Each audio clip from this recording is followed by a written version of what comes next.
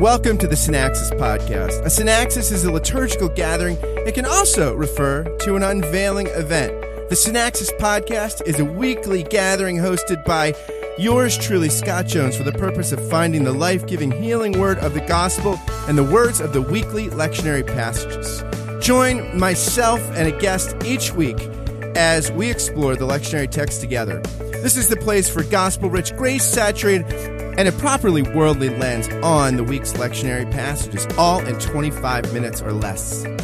My guest is Taylor Mertens. Taylor is a United Methodist pastor in Woodbridge, Virginia.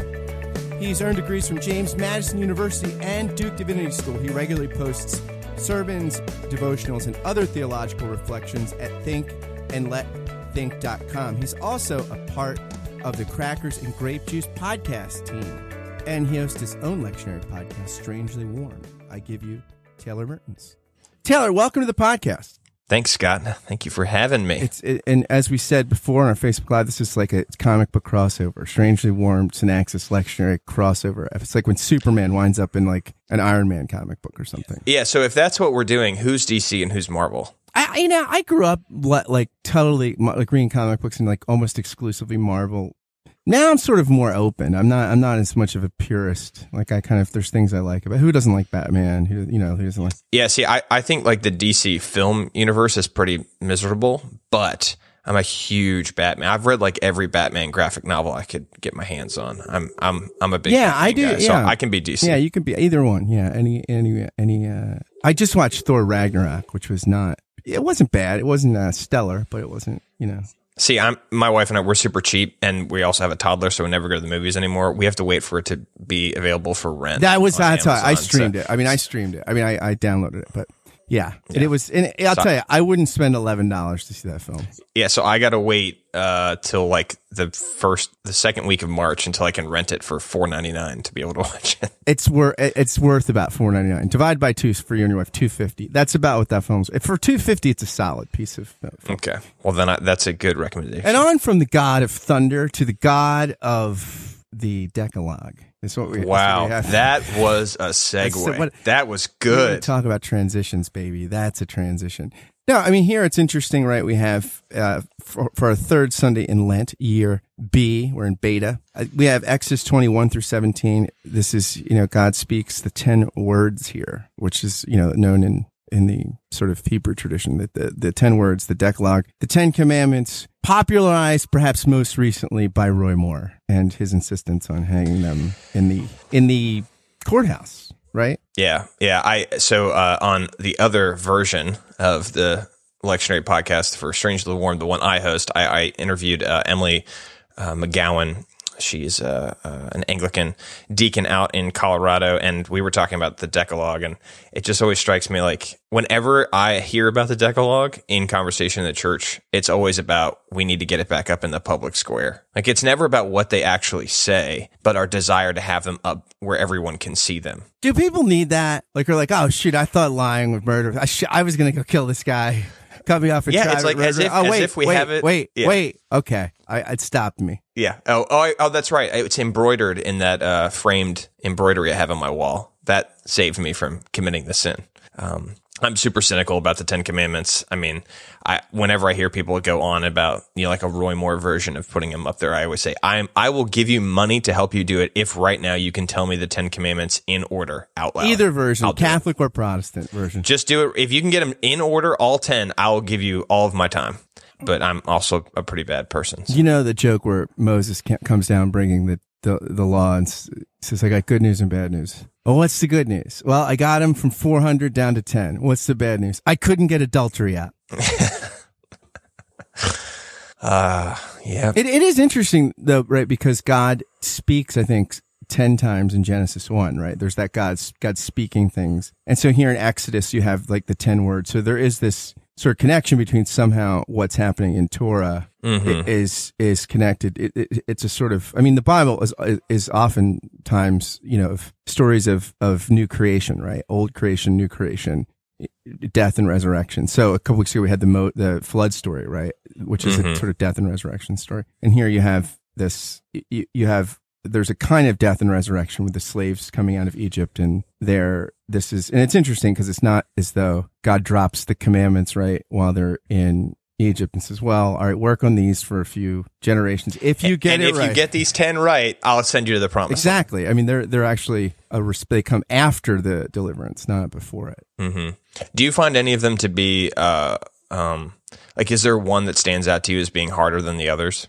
Well, I mean, I think it's interesting because covetousness is interesting because everything else is so specific, right? Yeah. That's like a catch-all, which it's the only one that's interior, really, right? Like the other ones they're all external. You can't do this to another person. Right. It requires some sort of action. Mm-hmm. And and it's social. This is personal. It seems like a catch-all. And I think it is the most, I mean, envy is such a coveting is such and then envy even, it's interesting because there's this difference between like seeing somebody like perform a piano concerto that's amazing or seeing somebody in the Olympics that does something with such sort of virtuoso and prowess. And you're like, man, I wish I could do that, which is different than saying, I wish they couldn't do that.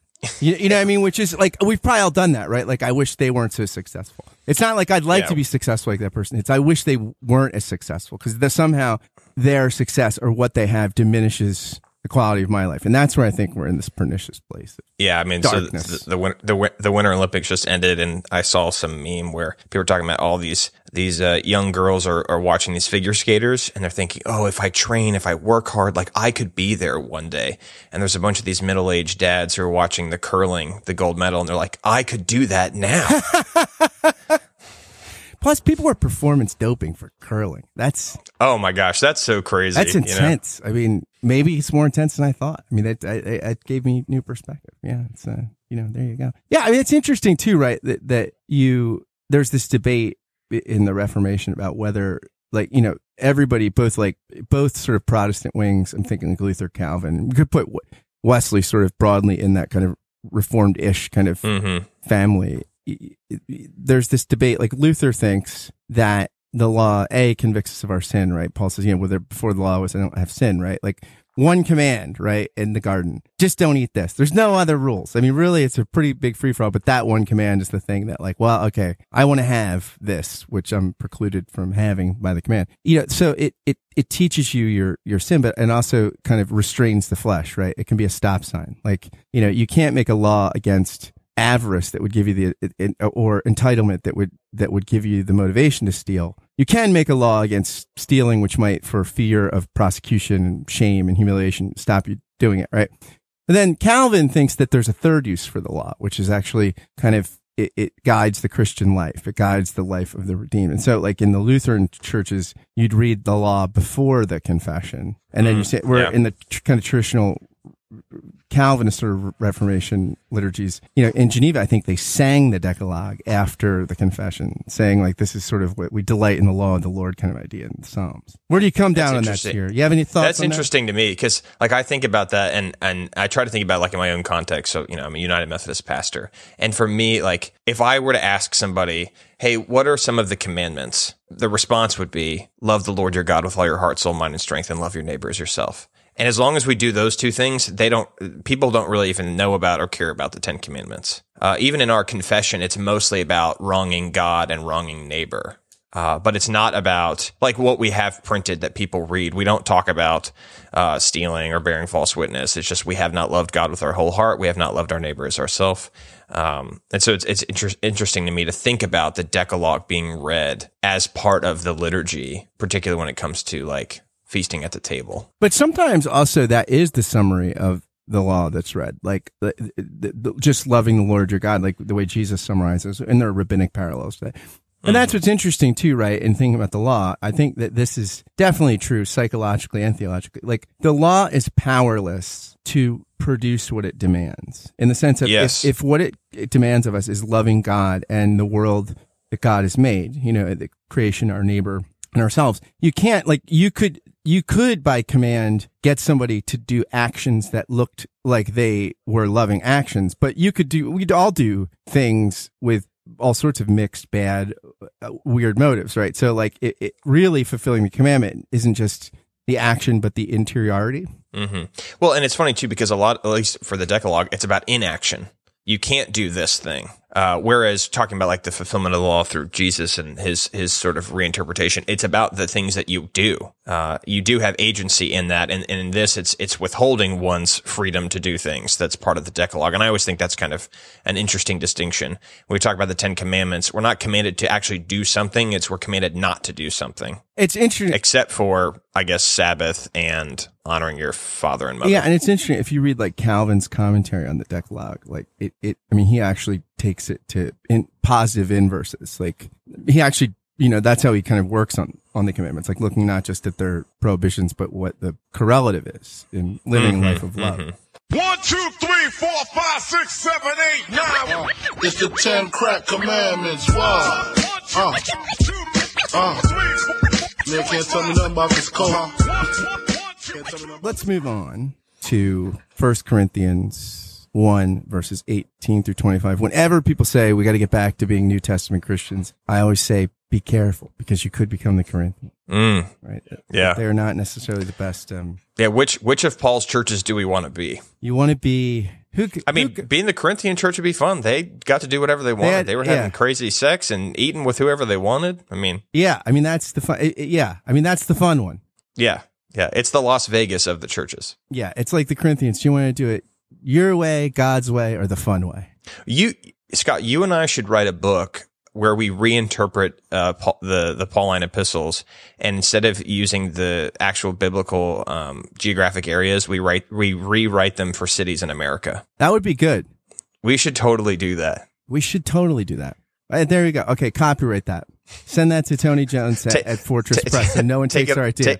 Take it off Facebook Live and then start back up again. All right, so let's talk about 1 Corinthians 1. Yeah, it's interesting too, because Paul starts this letter calling them the saints at Corinth, and says they have all they need in Christ. So, the opening, it's funny too, because 1 Corinthians 13 is read at weddings a lot, right? And it's funny because in that chapter, Paul is saying, love is patient, love is kind, everybody's getting all sentimental. He's actually making a list of all the things. He accuses them of not being all of those things in the first 12 chapters. They're not patient. They're not kind. They're self-seeking. They don't delight in the truth. Like, it's just very like, when that's read at weddings, I always kind of snicker. I'm like, this. Yeah, I have every time I do premarital counseling with a couple, I'm very straight up. I will preach on just about any text from scripture. I will not preach from 1 Corinthians 13. Like, if you have to have that scripture, you're going to have to pick a different person to do it. Cause love ain't enough. Have they ever said, okay, we'll take somebody different? No, everyone's like, okay, we'll find something else, because there's 500 other verses about love. That's true. That one's just so cliche. I'm so tired of it. I always try to preach on Genesis, 29, where Jacob wakes up. And next to the wrong woman? And I would say, well, this is every marriage. Eventually you wake up like this isn't the person I married. Yeah, that's the Hawassian Reed. That's good. But it's in making space for Leah that the Redeemer's born, because Jesus comes from Leah's womb, not Rachel's womb. So it's to the degree to which it makes space for the shadow that grace is born in the womb of the marriage. So there you go. That's my one wedding sermon. You just heard it. Yeah, there it is. But back to the Corinthians, it's interesting because you have the sense that the message of the cross, he says, is foolishness to those who are perishing, but to those who are being saved, it is the power of God. For it's written, I will destroy the wisdom of the wise, and the discernment of the discerning I will thwart. That's interesting. Like the sense that if you are in relationship to the one-way love of God poured out in Christ, then the cross means something different. Yeah. But if you're not, it looks absurd. And I think of that one, is it the 2nd century piece of graffiti that they found somewhere in Rome, where it's this slave bowing down before a jackass on like somebody crucified with a jackass head. And that's sort of their commentary on the early Christians. This, like, who worships? And it's just interesting in Lent, in all the church here, we have crosses over. It would be interesting if just for a season we put like an electric chair in the place of the cross. Okay, yeah. Let me talk about this for a second. I'm all about making my people upset on Sunday morning, and I love that. By the way, your children's sermon you talked about a couple weeks ago, I would have put hundreds of dollars. The one where I get in a lot of trouble. Like, it's amazing how much trouble I get in. But I got so frustrated hearing about the death penalty in the last church I served. I said, okay, I'm going to preach about this. We're going to talk about this as a church. Cause I had people talk about how if they could change anything about the death penalty, they would make it happen faster, so it didn't cost as much taxpayer money. And so I unpacked some of the the legitimate concerns about the death penalty. In fact, that we've murdered a bunch of people who didn't commit the crime. But even you beyond don't get that, a do-over on the death. You don't get a do-over. Yeah. But for me, like in particular for Christians, we have lost the irony in the fact that we believe in doing what we once did to Jesus. And, people are kind of like, well, what do you mean? I was like, Jesus died because of capital punishment. He died because of the death penalty. If Jesus had been here, 150 years ago, we wouldn't have a cross in our sanctuaries. We'd have a hangman's noose. Yep. If he were here 70 years ago, we wouldn't have a cross. We'd have an electric chair. And if he came today, we wouldn't have a cross. We'd have a hypodermic needle. And that, you wouldn't believe how many people were pissed by that. And I was kind of like, I can't like sugarcoat the cross for you, but we've done it to ourselves because it looks so nice above the altar. But we don't remember that it's an instrument of death. But this is why we pay people like you, right, in congregations from illustrious institutions like Duke to tell people that the stuff doesn't mean what it says. Wait, you're supposed to tell us it says something that makes us feel better than that. Yeah, but that's this whole thing from 1 Corinthians, though. Like the message of the cross is foolishness if we forget that it's the message of death. Yeah, and it's interesting because that's the prerequisite for being a Christian, right? You just have to be dead. Like you have to realize that you're dead and stop. The means of God procuring salvation is not something like spectacular, like a Homeric effort of Hercules or something. It's just dying. It's the most passive thing. Yeah. It's really interesting on the Calvin Center for Preaching Excellence, which has lectionary commentaries every week. It's really good. Scott Hosey, who's I think the chaplain at Calvin College, there's something he says this. Yes, this Jesus person has been saying this stuff all along, but it was only at the end, only when he accomplished all salvation by dying on a cross, that it became crystal clear that God all along had been truly serious about the best things coming from the least likely places. It was only when an instrument of cruel execution became somehow the gateway to real and eternal life that we recognize the things of God. This is also why, as Paul points out, that people like the Corinthians themselves were God's kind of people. They had not been power brokers in Corinth, not celebrities, not highly touted scholars, not the beautiful people gracing the covers of magazines. No, they had been simple, ordinary folks looked down on by the world, despised by the power elite for the way they dressed in off-the-rack attire from pennies, for the crudeness of their vocabulary, for the modesty of their single-story little cracker box houses, or their $15 super clip haircuts. But guess what? Paul says that makes you unlikely people a perfect fit for God's unlikely gospel of hope that centers on an old rugged cross. That makes you beatitude grade people, superstars in the eyes of God, weaklings in earthen vessels containing all the power there is in God's good creation. That makes you grace people. Man, that's pretty good. Yeah. I think that's, it's, maybe I'll link to that in the show notes, but, I think that's a powerful picture. And it's interesting that Paul has to remind them of that, like the means to their own growth. It's like the gospel is not, the ABCs of the Christian faith. It's the A to Z. It's revisiting the cross, like death and resurrection again and again that leads to the higher and deeper, I think. Yeah, I like this idea about God destroying the wisdom of the wise, because today, when we think about like who is it that we're trying to emulate, we tend to think about these people in places of power and privilege, and so the world might say that's the wisdom that earn all you can, save all you can, so that you can be powerful and wealthy. And when you think about like what the Decalogue says, you shall have no other gods before me, like. The wisdom of the world says there are a ton of other gods you can worship. Yeah. And God is in the work of destroying those idols. And people will always make a lover feel a fool. But I loved you. We could have shown. Speaking of destruction, let's go to John 2. Jesus. This is, I guess you could call it, if there's baby Jesus, I love baby. This is kind of whoop-ass Jesus, right? Here we have the Passover of the Jews is near, and Jesus goes up to Jerusalem, and he makes a whip of cords, and he drives everybody out. And what's interesting, too, is that in John, he notes, John notes, and after this, and after this, the preceding event is the wedding at Cana. Right. And so it's two interesting pictures of Jesus back to back. Yeah. One, it seems like he's adding, right? He's bringing something from nothing and creating abundance. This, it seems like his presence involves subtraction or taking away. Yeah, I am a big fan of the wonderful rock musical Jesus Christ Superstar. And I think I know every word to every song from Jesus Christ Superstar. I'm a little worried about the live version that's going to be coming out this year. But nevertheless, the scene of turning the tables over in Jesus Christ Superstar, the film, recorded in the 70s, is pretty incredible. Have you ever seen it? I had. It's been a long time, though. It's been. I need to watch it again.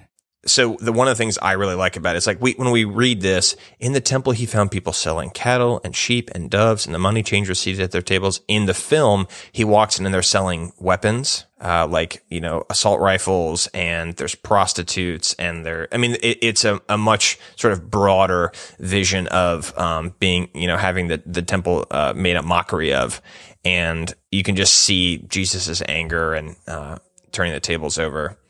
Yeah, I want to every year when this text is read, I want to set up stuff in the sanctuary and destroy it. You're not a sentimental guy. That's what I like. No, I just like freaking people out. I've done that. I took all of our folding tables and I put them around the altar, and I told this, and I just in the middle of the sermon walked down to them and picked them up and threw them, like picked them up over my head and threw them as far as I could, and broke some and messed up some of our pews. But I don't think people have ever forgotten it.